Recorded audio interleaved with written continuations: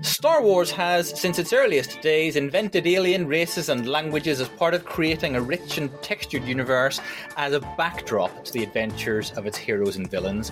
But the ways it has done so has changed over the years. It's an evolution that has included problematic stereotyping and cultural misappropriation, as well as more sensitive handling in recent years. And we're going to talk about some of those issues today. You're listening to the Star Wars Book Community Podcast.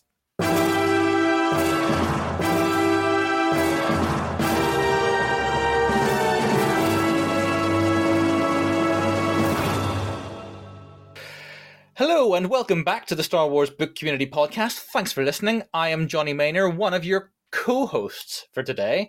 I'm very pleased to be sharing hosting duties today with the wonderful Morgan. Hey, Morgan.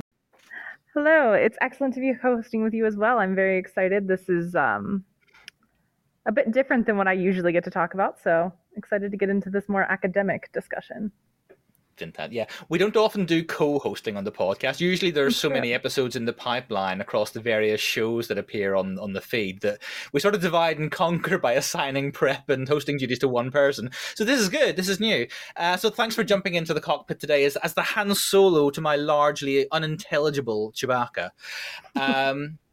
Or do you want to be Chewbacca? I feel like I feel more like Chewbacca in this scenario. How's your Wookiee impression? More hair. No. No, I don't have one. Well, we're going to be talking a bit today about invented languages in Star Wars, among other things. So let's introduce the first of our guests. Maybe we should ask him for a Wookiee impression. Absolutely. So our first guest is Andrew Higgins.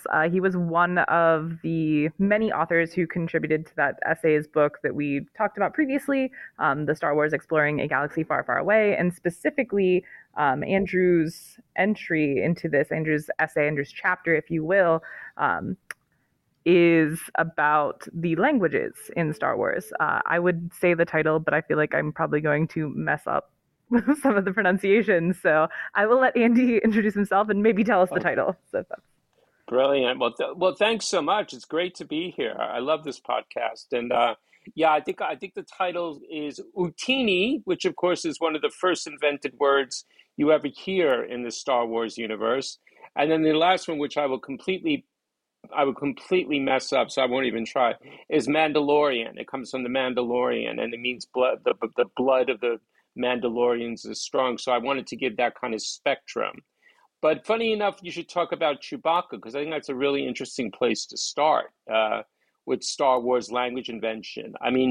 Just as a kind of a brief introduction. So I got into language invention mainly through my studies of the works of J.R.R. Tolkien. I am a Tolkienist. I've been studying Tolkien for many, many years. And I started thinking about other invented languages. And I think for me, what I always try to do with these languages is to take them very seriously, as you would in studying any language, basically. And so I looked at things like the amazing work that David Peterson did, for example, with Game of Thrones, when he created Dothraki and High Valyrian for the HBO series.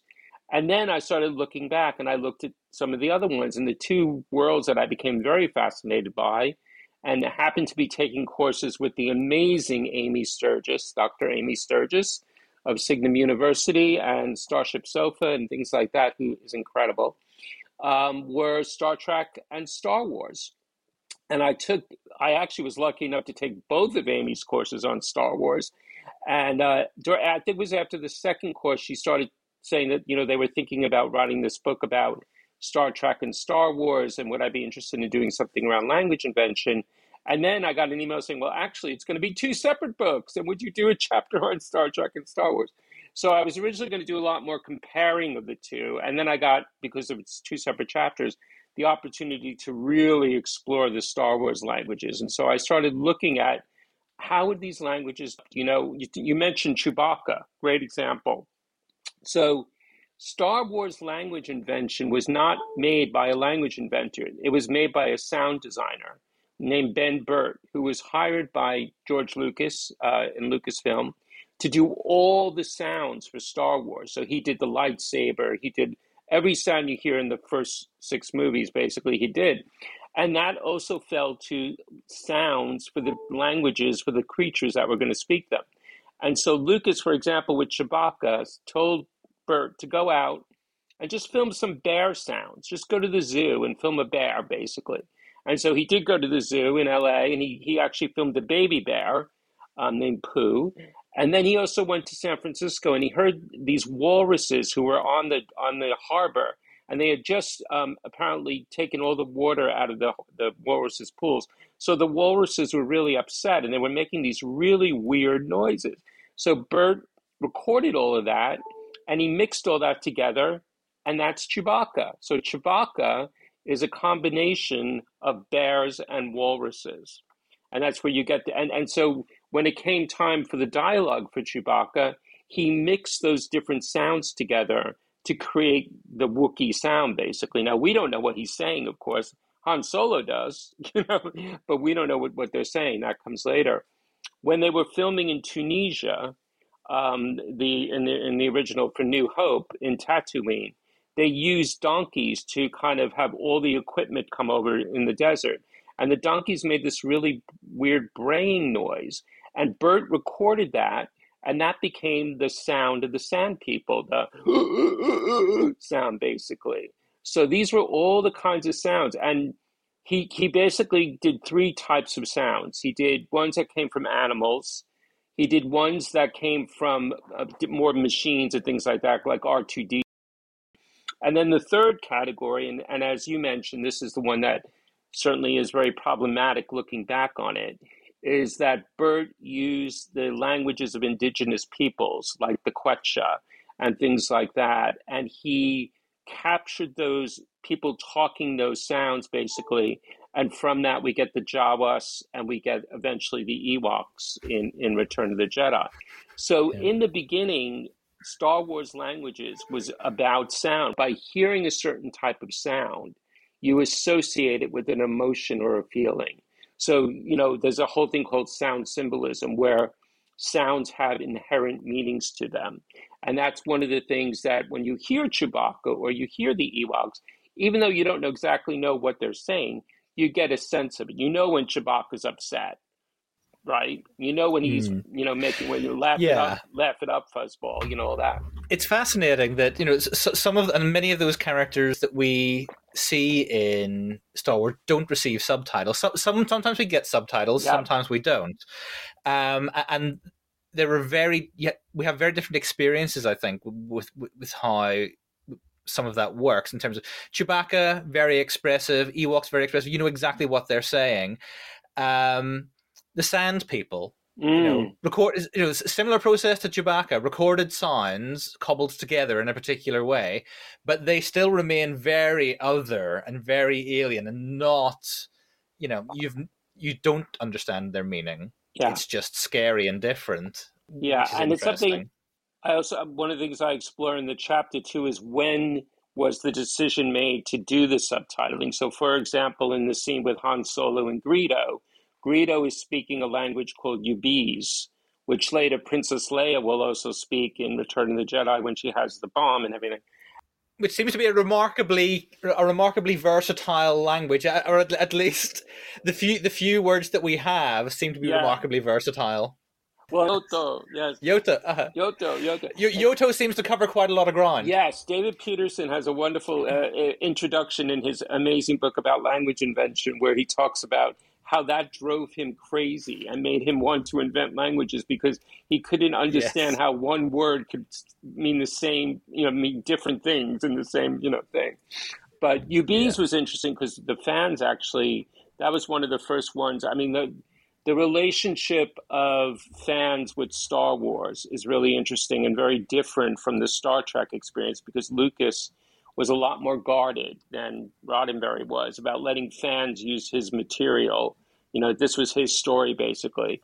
But you do have early fans kind of trying to interact more with the languages. And Ubese was one of the first ones, basically. And now, in the current phase of Star Wars language invention, what I find really fascinating is something that began almost with lots of cultural misappropriation and things like that, is now become a lot more open. And as a matter of fact, in The Mandalorian, we have this amazing sign language that was invented, basically. And it was invented by a hearing impaired actor who won an Oscar, by the way, and played the role in the Mandalorian series. So we've kind of come completely full circle, and now there's a lot more,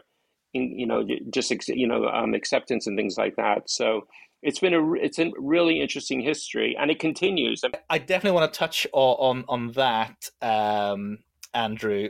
But before we do, I want to say hello to our other guest, the wonderful. Now, Amy, I'm going to get your name wrong because I murdered it on the podcast when I spoke to Amy Sturgis and Emily Strand. Is it Rickow? So it's Rickow. It's not obvious in any way. I've heard every single version of it, and I embrace them all. Fantastic.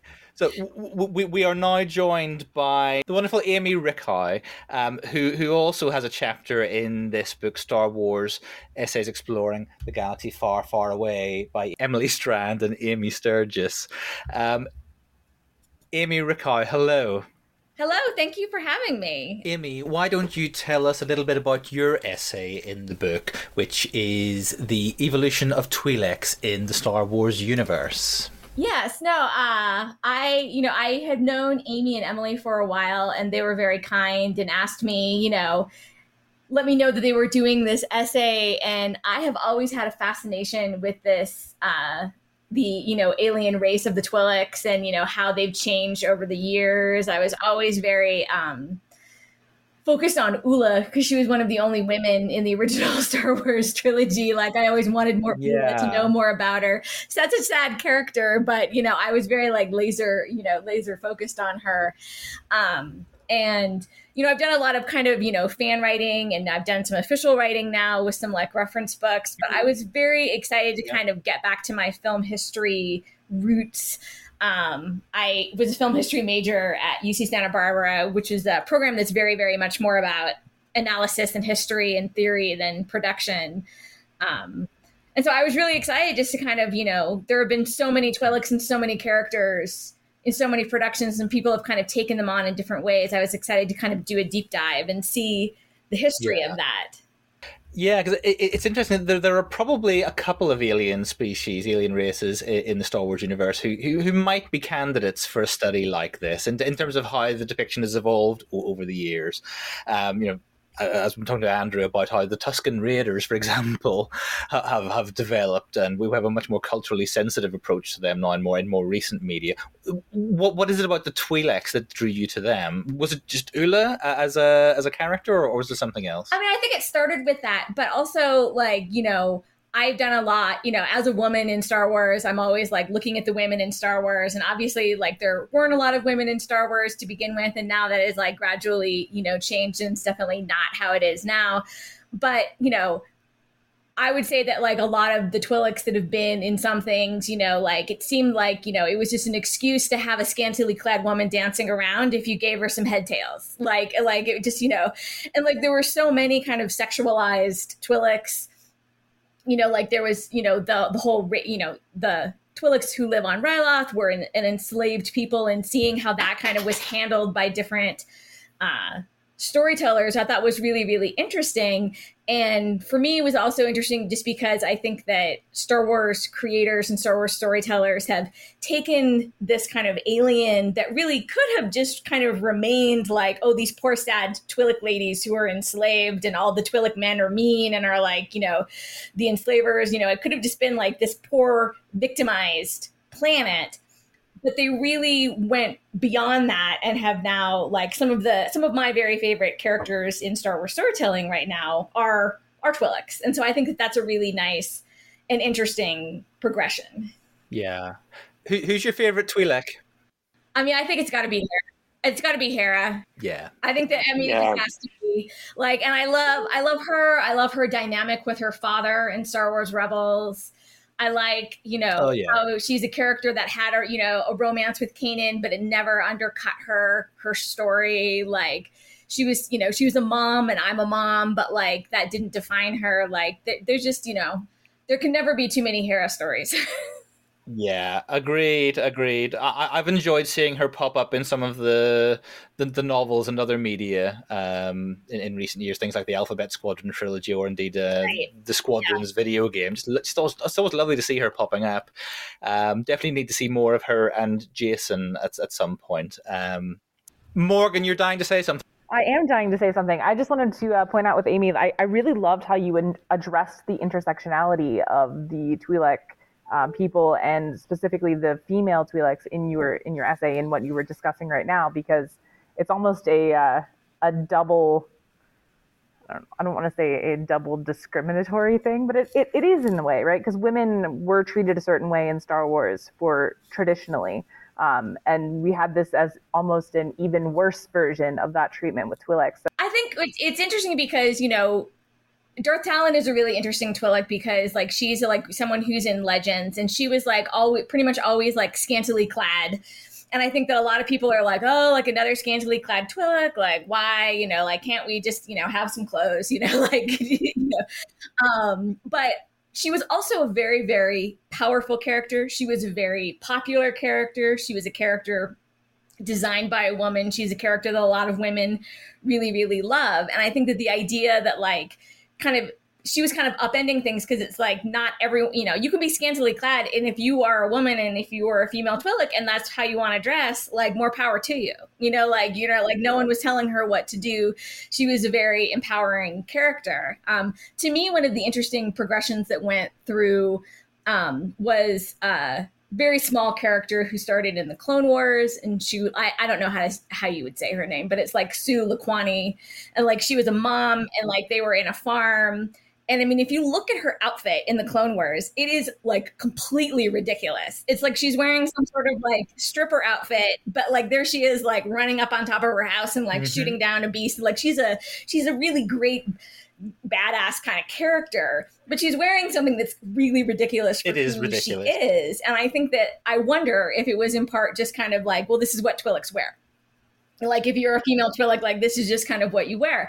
And then when she popped up in the Bad Batch several years later, she was dressed just like much more appropriately, as to like what she was doing. Yeah. And it wasn't like she couldn't be sexy, or she couldn't be, feminine, or she couldn't be, like visually appealing or something like that. But it just wasn't kind of this, ridiculousn's of like at any moment she's going to start doing some sort of sexy dance, like in her story.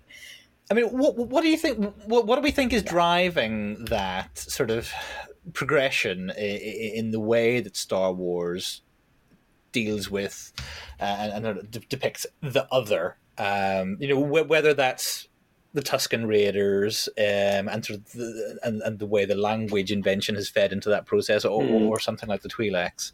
Andrew, what do you think? Well, what's behind that? Yeah, I think certainly in the early days too, they used that kind of otherness, that sense of the language sounding completely alien, to create that difference. And funny enough, when they were originally thinking about Greedo, George Lucas wanted him to almost have like an insect buzzing language, basically. And then Ben Burtt came up with the idea of using this Quechua language and things like that, and it becomes more.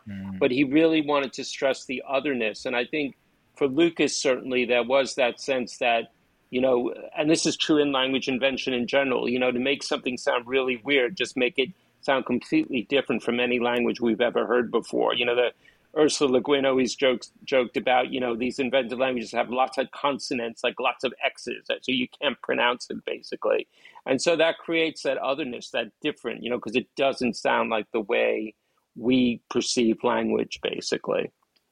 It can, but I guess it can be problematic when you're then borrowing from, say, something like Quechua, and it's okay. It sounds different and alien to an Anglophone ear, but you're appropriating someone's language. But particularly when the portrayal is not particularly flattering, it kind of enters some very, very dicey territory, doesn't it? And also when you bring someone in and you give her some vodka and you have her talk in that language, and they called her, I explore this in the chapter, they called her Grandma Vodka, basically. They didn't even use her real name. I mean, yeah, it gets, and that's why I'm so happy that in current Star Wars language invention and what Filoni's doing, they've really kind of gone the other way with that, and they like they did with the Mandalorian and with the sign language and everything.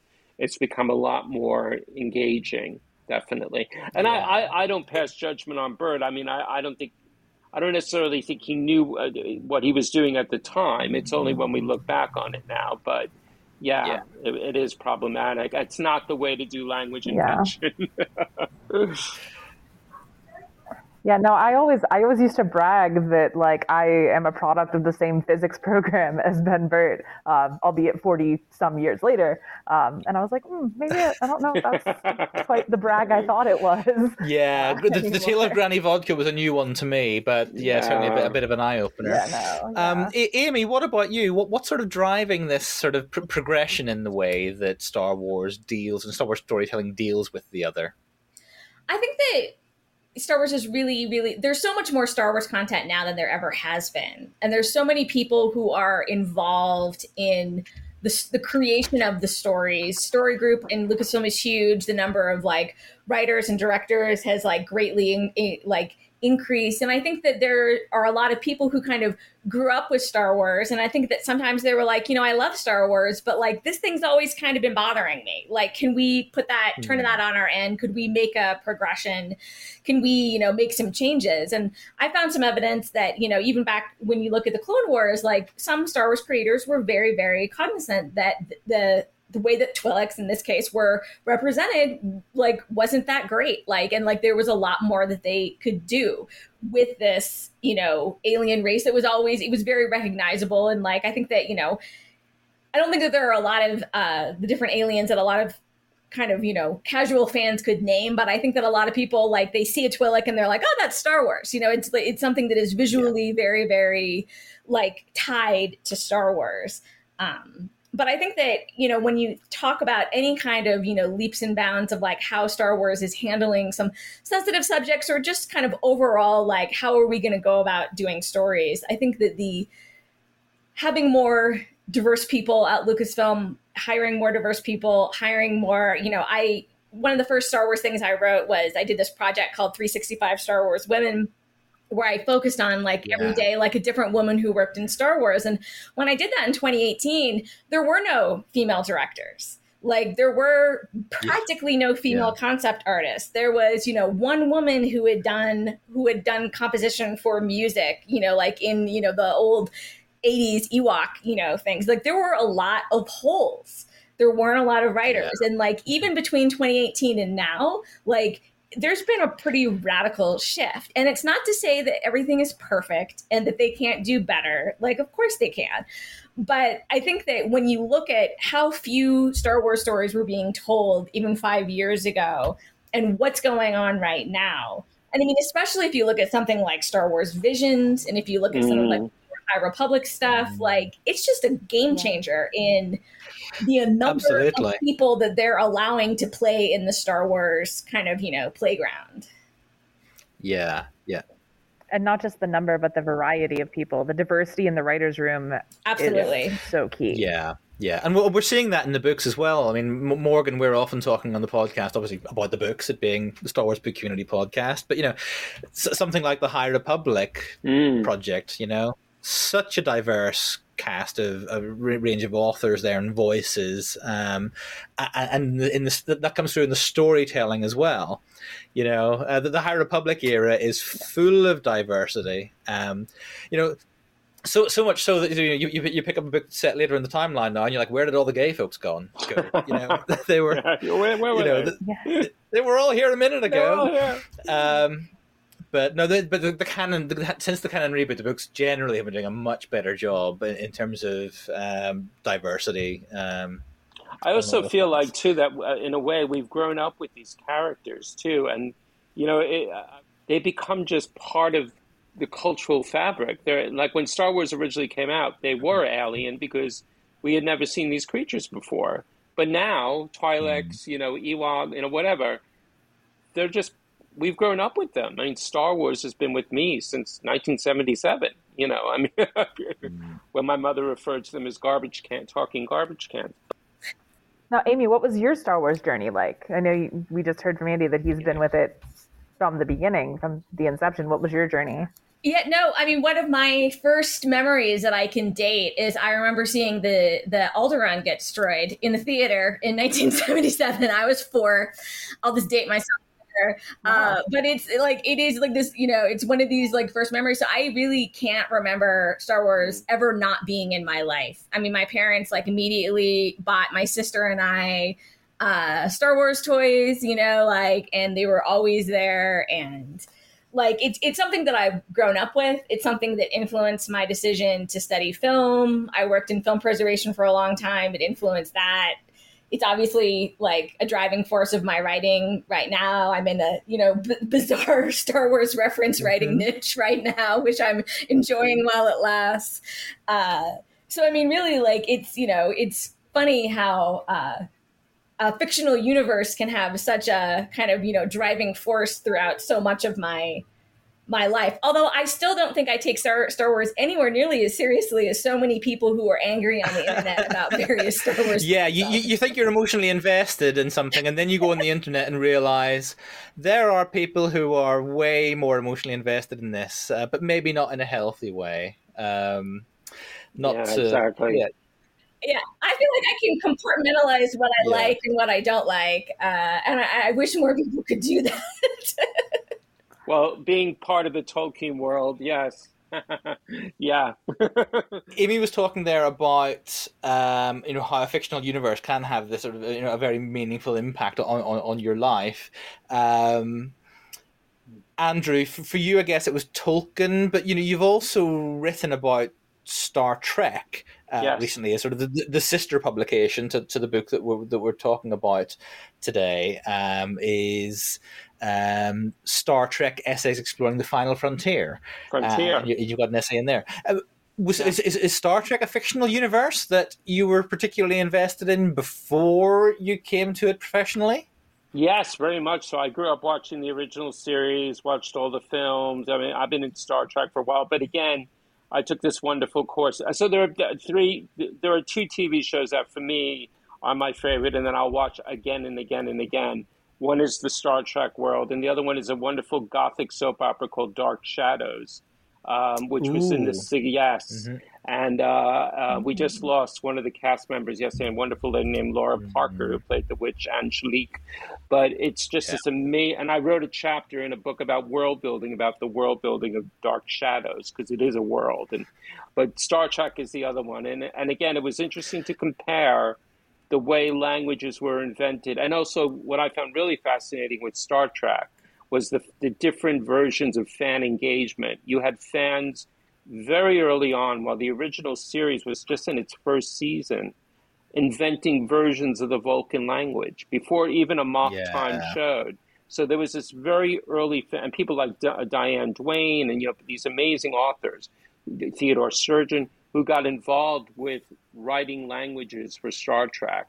And that continued. And then, of course, you have Mark Orkrand, who created Klingon, which is one of those invented languages that's kind of grown out of the world and become its own auxiliary language. I mean, you have communities of people that you had someone raise their kid in Klingon, basically. Oh, wow. I mean, I've taken some Klingon modules on Duolingo on my phone.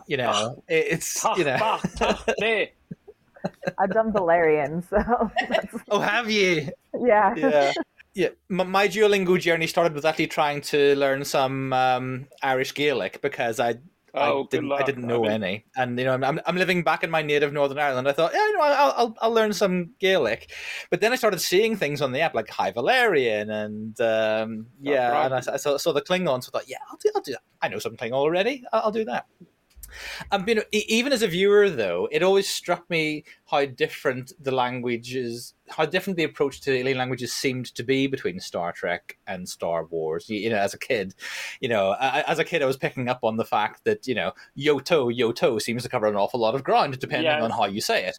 Apparently, whereas Klingon was much more developed, seemed to be to my ear. Seemed to be more developed, or was it still nonsense? But kind of later it evolved. It was pretty much nonsense It's mentioned as a language in the TV series. It's never spoken. You only have the names like Krax and Korax and all these names. In Trouble with Tribbles, they mention the Klingon language, for the Klingonese, it's called. It wasn't until the first movie in 1979 that they decided to invent a version of Klingon, which was actually invented by James Doohan, who played Scotty. And it was a combination of different languages, and then he threw in some stuff.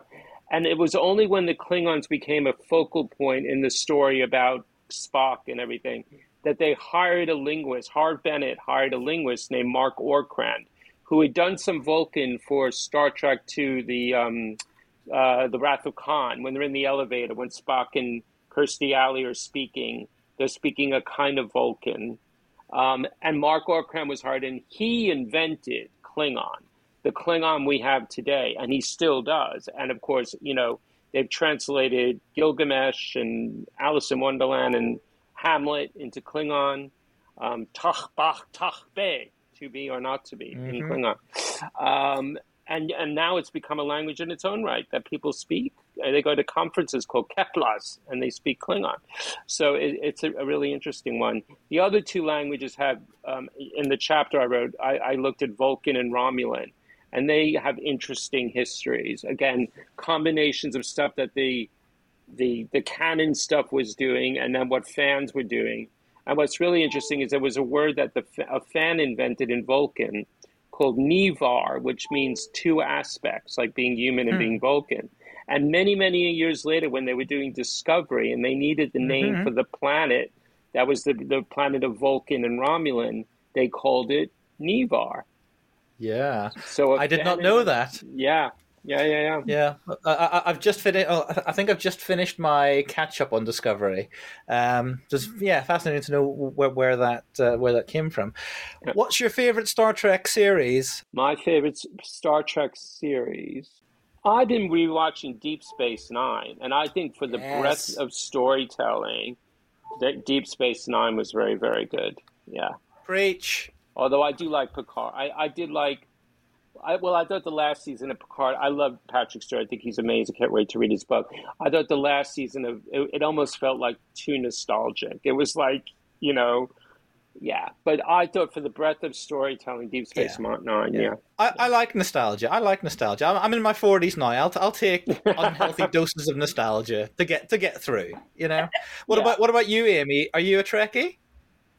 So I don't know if I wouldn't really call myself a Trekkie, but I certainly do enjoy a lot of Star Trek things. It was something that when I was growing up, saw a lot of it, but much more casually, wasn't kind of very focused on it nearly as much as Star Wars. But I've definitely, I've been trying to kind of play catch up over the last, I had watched The Next Generation, when that came out, but a lot, Deep Space Nine I had never watched, but it was one of my, COVID binges in 2020, actually. I was when you have all this, I got some time, I need an escape. And so that was one of my, and I absolutely, several people had recommended it to me and were like, you have to see Deep Space Nine, if you were whatsoever interested in Star Trek. And I really, really, really loved it. Yeah. Binging is the way to do Deep Space Nine at this stage, I think. Yeah. Especially with some of the arcs and everything. And I got to say, Lower Decks, if you like Star Trek, Lower Decks is amazing. It's very self-referential. I have seen. I'm not caught up on the most recent season, but I have watched that, and I think it's hilarious. And I feel like I'm not even getting a lot of the deeper cuts, but I still think it's hilarious. I struggle to understand who the audience for Lower Decks is. I watch it as someone who's quite well versed in the lore. I think you have to be. Is there a mass audience for this? Because my goodness, I think it's for Star Trek fans because there's too many. And then they had the crossover this year with Strange New Worlds, which was really funny. But there's so many references, so many references in Lower Decks that I think you have to be a Star Trek fan, basically. So you're listening to the Star Trek Book Unity podcast. Of course you're not. Of course. Getting back to Star Wars. Andy, you are obviously a big Tolkien scholar as well. George Lucas and other creators of Lucasfilm in more recent years have sort of channeled Tolkien over the years. I mean, most notably, I guess, in something like Willow and the Lucasfilm project in the 1980s. Are you seeing, as a Tolkien scholar, are you seeing much Tolkien influence in the output story-wise? Be that the old stuff or whatever? Yeah, definitely. I mean, Lucas was very influenced by Tolkien. As a matter of fact, there's a very early draft of the original script where he quotes from the good morning scene with Bilbo and Gandalf. What do you mean a good morning? Is it a good morning to me? All that kind of stuff. But more recently, I mean, Dave Filoni clearly is, and I mean, he sketches little Tolkien things, doesn't he?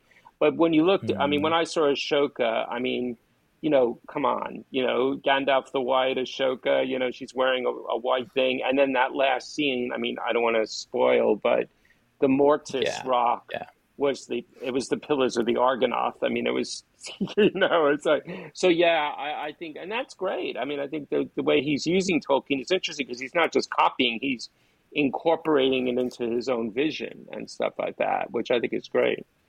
Yeah, I've enjoyed that about Filoni's work, going back to the Clone Wars, introducing some of these slightly more fantastical bits, reminding us that Star Wars isn't science fiction, it's science fantasy. And he loves things like holocrons and, and it's interesting that he loves the Sith. There's a Sith writing system that was invented.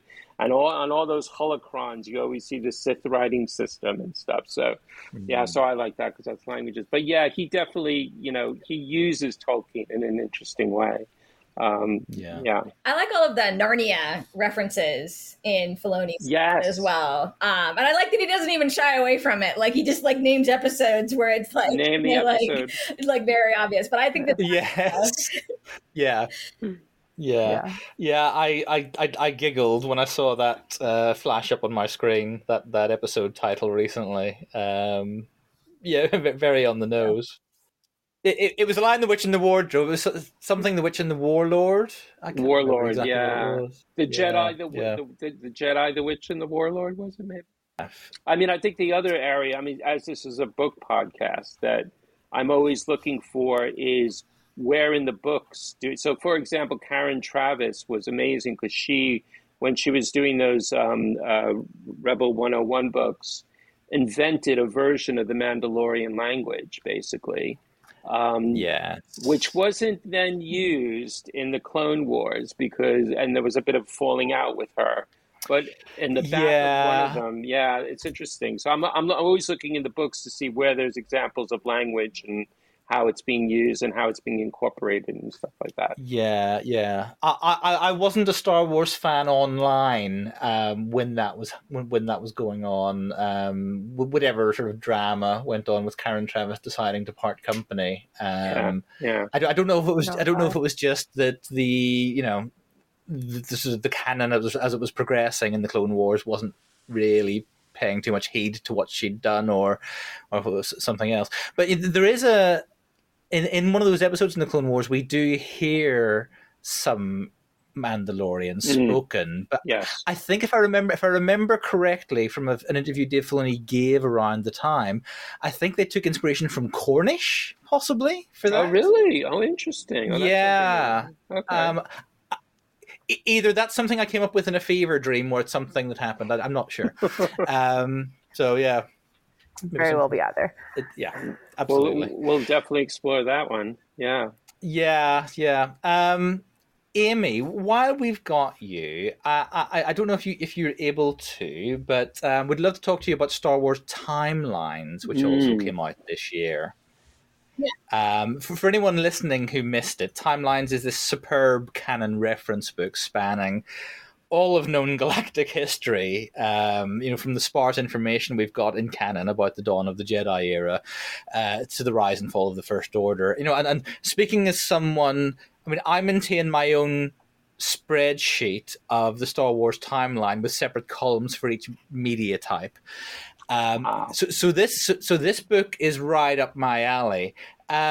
can you tell us anything about what that was like, putting that book together? Sure. Well, I mean, what was interesting about that book is that everyone thought, like, how does this book not exist? And then when we started putting together the book, it became very obvious why this book had not existed before. Is it was just like there was so much information, and so much of it, like, there were a lot of strongly held opinions. There were a lot of, like, of course, this is what happens here. But then when you're like looking at it, because what I loved about the book is it was the films, the TV shows, short stories in Star Wars Insider, short comics that, appeared anywhere, like everything that was considered canon was kind of fair game to incorporate in this book. And I really love that it gave comic stories and stories in video games the same weight in many cases as television kind of, things. And I did the Reign of the Empire.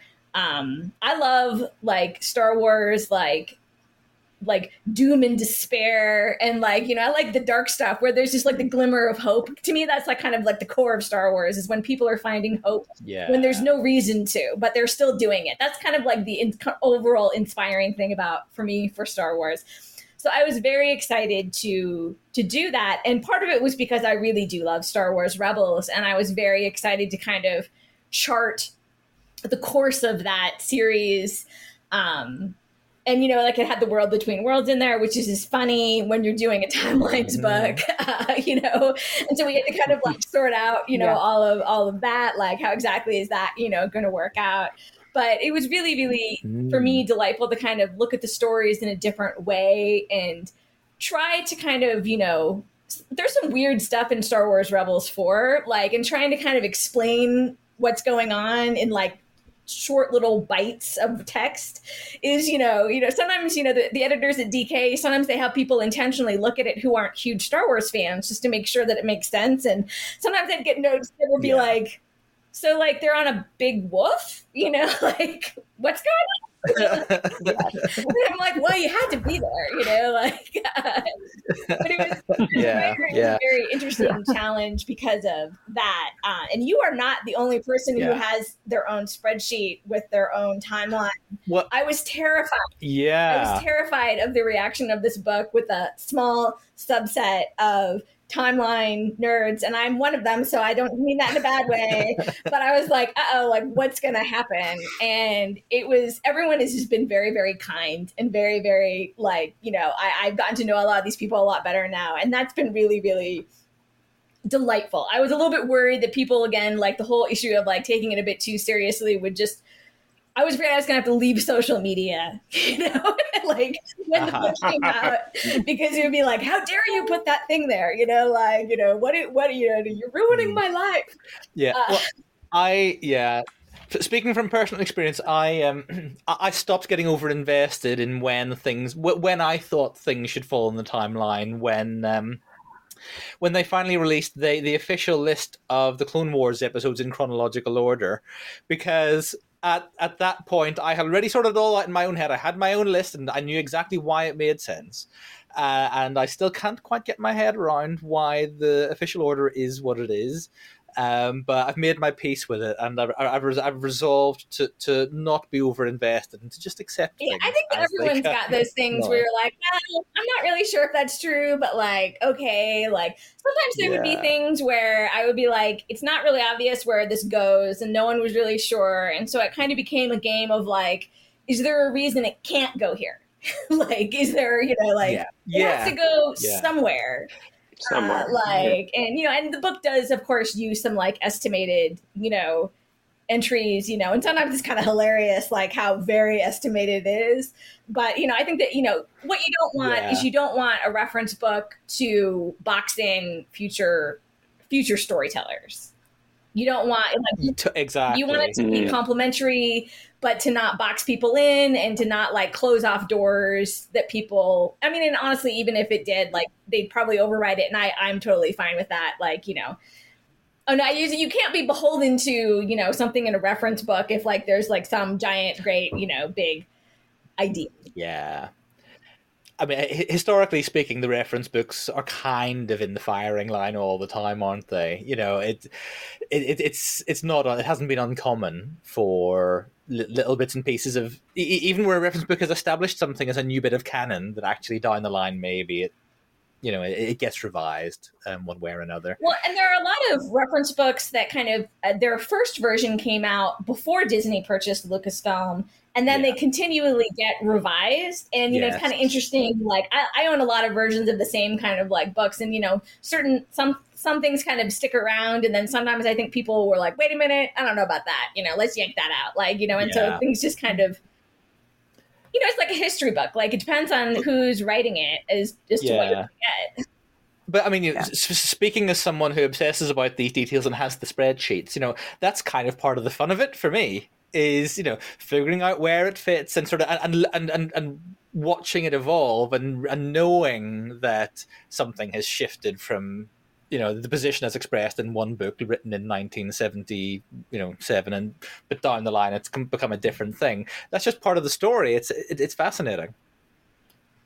Yeah, I love listening to Johnny and some of the other hosts discuss the canon nature and where things fit in timeline when we're talking about various books and the novels, if you will, in the Star Wars universe. Because Johnny definitely has some strongly held opinions on occasion. Yeah, absolutely. I need to send you my spreadsheet, Morgan. I do need to see your spreadsheet. That would be helpful.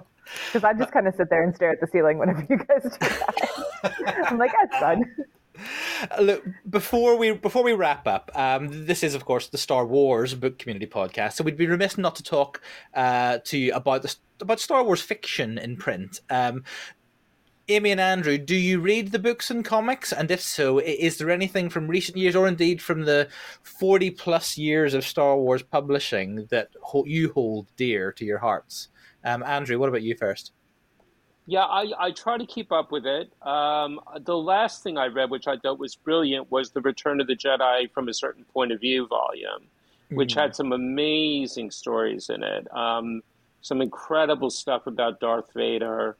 It's just really moving chapters and things. And also, my favorite one was the one about the Sarlacc and how basically the Sarlacc is just laying there, minding its own business. And then they start throwing bodies at it. And he's like, I can't digest these bodies. I don't know why they keep doing this. Basically, I thought that was very clever. Yeah, I've only recently started that one. I'm kind of doing it as bedtime reading, just sort of reading one a night. But I haven't got. I've been looking forward to. I know, and I knew from the previous installments in the series that, of course, they'll do a Sarlacc one. So I've been looking forward to that one for a number of years now. Certainly, ever since I read the last volume and we got that whole story about sort of the lonely life of a space slug. The slug with mouth open. I've just got my mouth open. Yeah, but I do. But it is a lot to keep it. So I mean, I would love. I think I'm just going to have to block out a bunch of time to do the High Republic at some point. I read the first one, the one about the destruction of the star thing and everything, but I need to read the rest of them. I mean, not to add to your burden there, but I would strongly recommend that you do try to read the young adult and middle grade novels that go along with that as well, because the storytelling is really told and carried by all of the books, and not just, unfortunately, for folk who do want to just stay on the adult novel world. You may have to dive a little bit deeper to get the full thing. But we adore the High Republic on this show. We do adore the High Republic on this show. I'm glad you brought it up because it's almost like an ongoing trend of mentioning the High Republic every time we have an episode. Great. Well, yeah, I will definitely do that. That's on my list. Now, Amy, how about you? Any particular favorites in Star Wars fiction? So I do try. I feel like because of the writing kind of projects that I've been doing, like it's like I feel like it's my job to keep up with all the Star Wars stuff, which is kind of funny. But because of the work that I've been doing, I get access to a lot of the books and comics early, and I get. Depending on what the jobs I have, depends on what kind of comics I get. And so I'm overall behind on a lot of comics, but then I've yet seen some comics that haven't been published. And so I've been like spoiled for like that. I get spoiled for a lot of books and comics and I don't mind at all because it's all very fun, but like, I'm not going to complain about that. But it is like the way I kind of, I was always reading the books and like the comics. I was kind of late kind of coming on to comics as a reader. Like I didn't read them all. I didn't read them very much in like the 80s and 90s, but like I've really become a comics lover, and I was really, really excited about the High Republic. I was like totally engaged with the High Republic. And then I was lucky enough to get hired to write there's a character encyclopedia coming out in December, and I was one of the writers for that. And so I was given a lot of access. I can't talk about the High Republic publicly because I have no idea like what's come out and what hasn't, and what is common knowledge and what isn't. So I'm like, don't, like, just shut your mouth. Just don't even talk about it. But I really, really love writing that book was extremely helpful because if you have, you know, as some of you have read the High Republic, there are quite a few characters. Oh yeah. And it can be very, very intimidating. And now that they've done, you know, phase 1, phase 2 had for the most part an entirely new set of characters because it was 150 years before phase 1. Because it did like High Republic is set up similarly to the films, where it's like you've got the original trilogy, you go back in time with the prequels, and then you jump forward. Although the phase 3 of the High Republic is just jumping kind of like right after phase 1. But I really love that. I love seeing so many Jedi and so many different kinds of Jedi. It's not like it's just Qui-Gon who's like, hey, Cancel, I think you're a little bit crazy here. Like there's so many Jedi who just kind of have their own way of relating to the Force. Yeah. And their own ideas of like what a Jedi is going to be and what a Jedi should do. Like, I love just seeing so many Jedi, not in some sort of like, you know, Clone Wars kind of just set up where everyone's kind of, you know, doomed, but like more like, you know, seeing them kind of in the prime, like, how does this work? Like, how do Jedi temples work? How does hyperspace work? How, you know, like, how does all of this kind of happen? Because I think there's a little bit of like a Star Trek-y kind of a thing too, where they're really kind of, they're going out into worlds and they're making contact and they're like, you know, we're the Republic, join the Republic, like we're the Jedi, we're your friends, you know, like we're, you know, like there's kind of an interesting aspect of that as well. Yeah, absolutely. I mean, for me, reading the Light of the Jedi, that first novel that kickstarted the whole thing, it just seemed, it felt like the first time that we were really reading about the Republic and the Jedi in good times. Yeah. You know? Well, it really resonates with what Obi-Wan says when he said, you know, for 1,000 generations, the Jedi were guardians of truth and justice in the Old Republic, you know? You get that real sense of depth, you know, that, yes, that really did exist, you know? Yeah. Mm-hmm. I fear that as the High Republic wears on, and I'm loving all of it.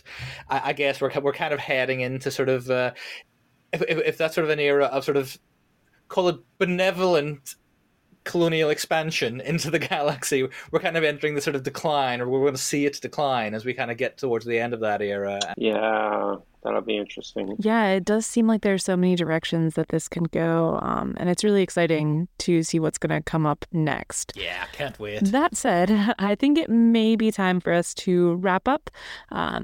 It's been really excellent talking with both of our guests today about their entries that they provided for Star Wars Essays Exploring a Galaxy Far, Far Away through Vernon Press. Andy, Andrew, if you will, it's been lovely having you. Thank you so much for joining us today. Thank you. No, thank you. And would you mind telling the people who are listening where you can be found online? Yeah, you can find me on, well, X, what used to be Twitter, at AST Higgins. I also have a blog called Wotan's Elvish Musings. And of course, the book is out by Vernon Press. So you can go on the Vernon Press website to order the book. But Twitter is, I'm on there a lot, doing lots of stuff about Tolkien and Star Wars, Star Trek, Dark Shadows. So yeah. Fantastic. Thanks, Andrew. And Amy, what about you? Where can folk find you online? And for me, you can, so just at Amy Rickow, my name is where you can find me on most social media platforms. I've kind of like tried to, you know, make a claim for like 12 of them. And I'm not sure which ones I'm going to use, you know, in the future. But for the most part, that's where you can find me. And I have a newsletter, which I've been ignoring, but I do want to get back to it on Substack. But But mostly you can find me on social media. And I hope to, chat High Republic with a lot of people in a very, safe environment, safe and, limited way when that book comes out later this year.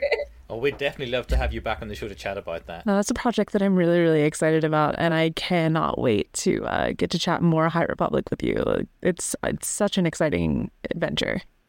Yeah, no, I mean, like, I feel like I, was able to use that book, as a reader. Like, it's, I'm biased because I wrote, a lot of it, but, I think it is really, really helpful. I mean, there just are so many characters. So many. I think it'll be a great moment for all High Republic fans to, flip through it and be like, aha, yeah, that's who you are. I, for one, will definitely be one of those readers who will be referring to that book constantly once it comes out. Oh, me too. Now, Johnny, I know that we probably already know where to find you, but, let's humor the viewers or the listeners right now and let them know where you can be found online. Yeah, you can normally find me rambling about Star Wars on Instagram or Threads as @Journals of the Whills. That's journals with an S and Whills with an H, and much less frequently on Twitter as @JournalsWhills. Great. And I am not a Force user, primarily on Instagram, maybe a little bit on Threads. I don't know. Maybe sometimes on TikTok. But with increasing regularity, I am here on the Star Wars Book Community Podcast. And I think that wraps us up, right, Johnny? Yeah, I think so. This has been fun. All that remains is to say goodbye. So it's a goodbye from Andrew Higgins. Goodbye. May the Force be with you. And a goodbye from Amy Rickhoy. Goodbye, everyone. And a goodbye from Morgan. Goodbye. And it's a goodbye from me, folks. Thanks for listening, and we'll catch you next time on the Star Wars Book Community Podcast.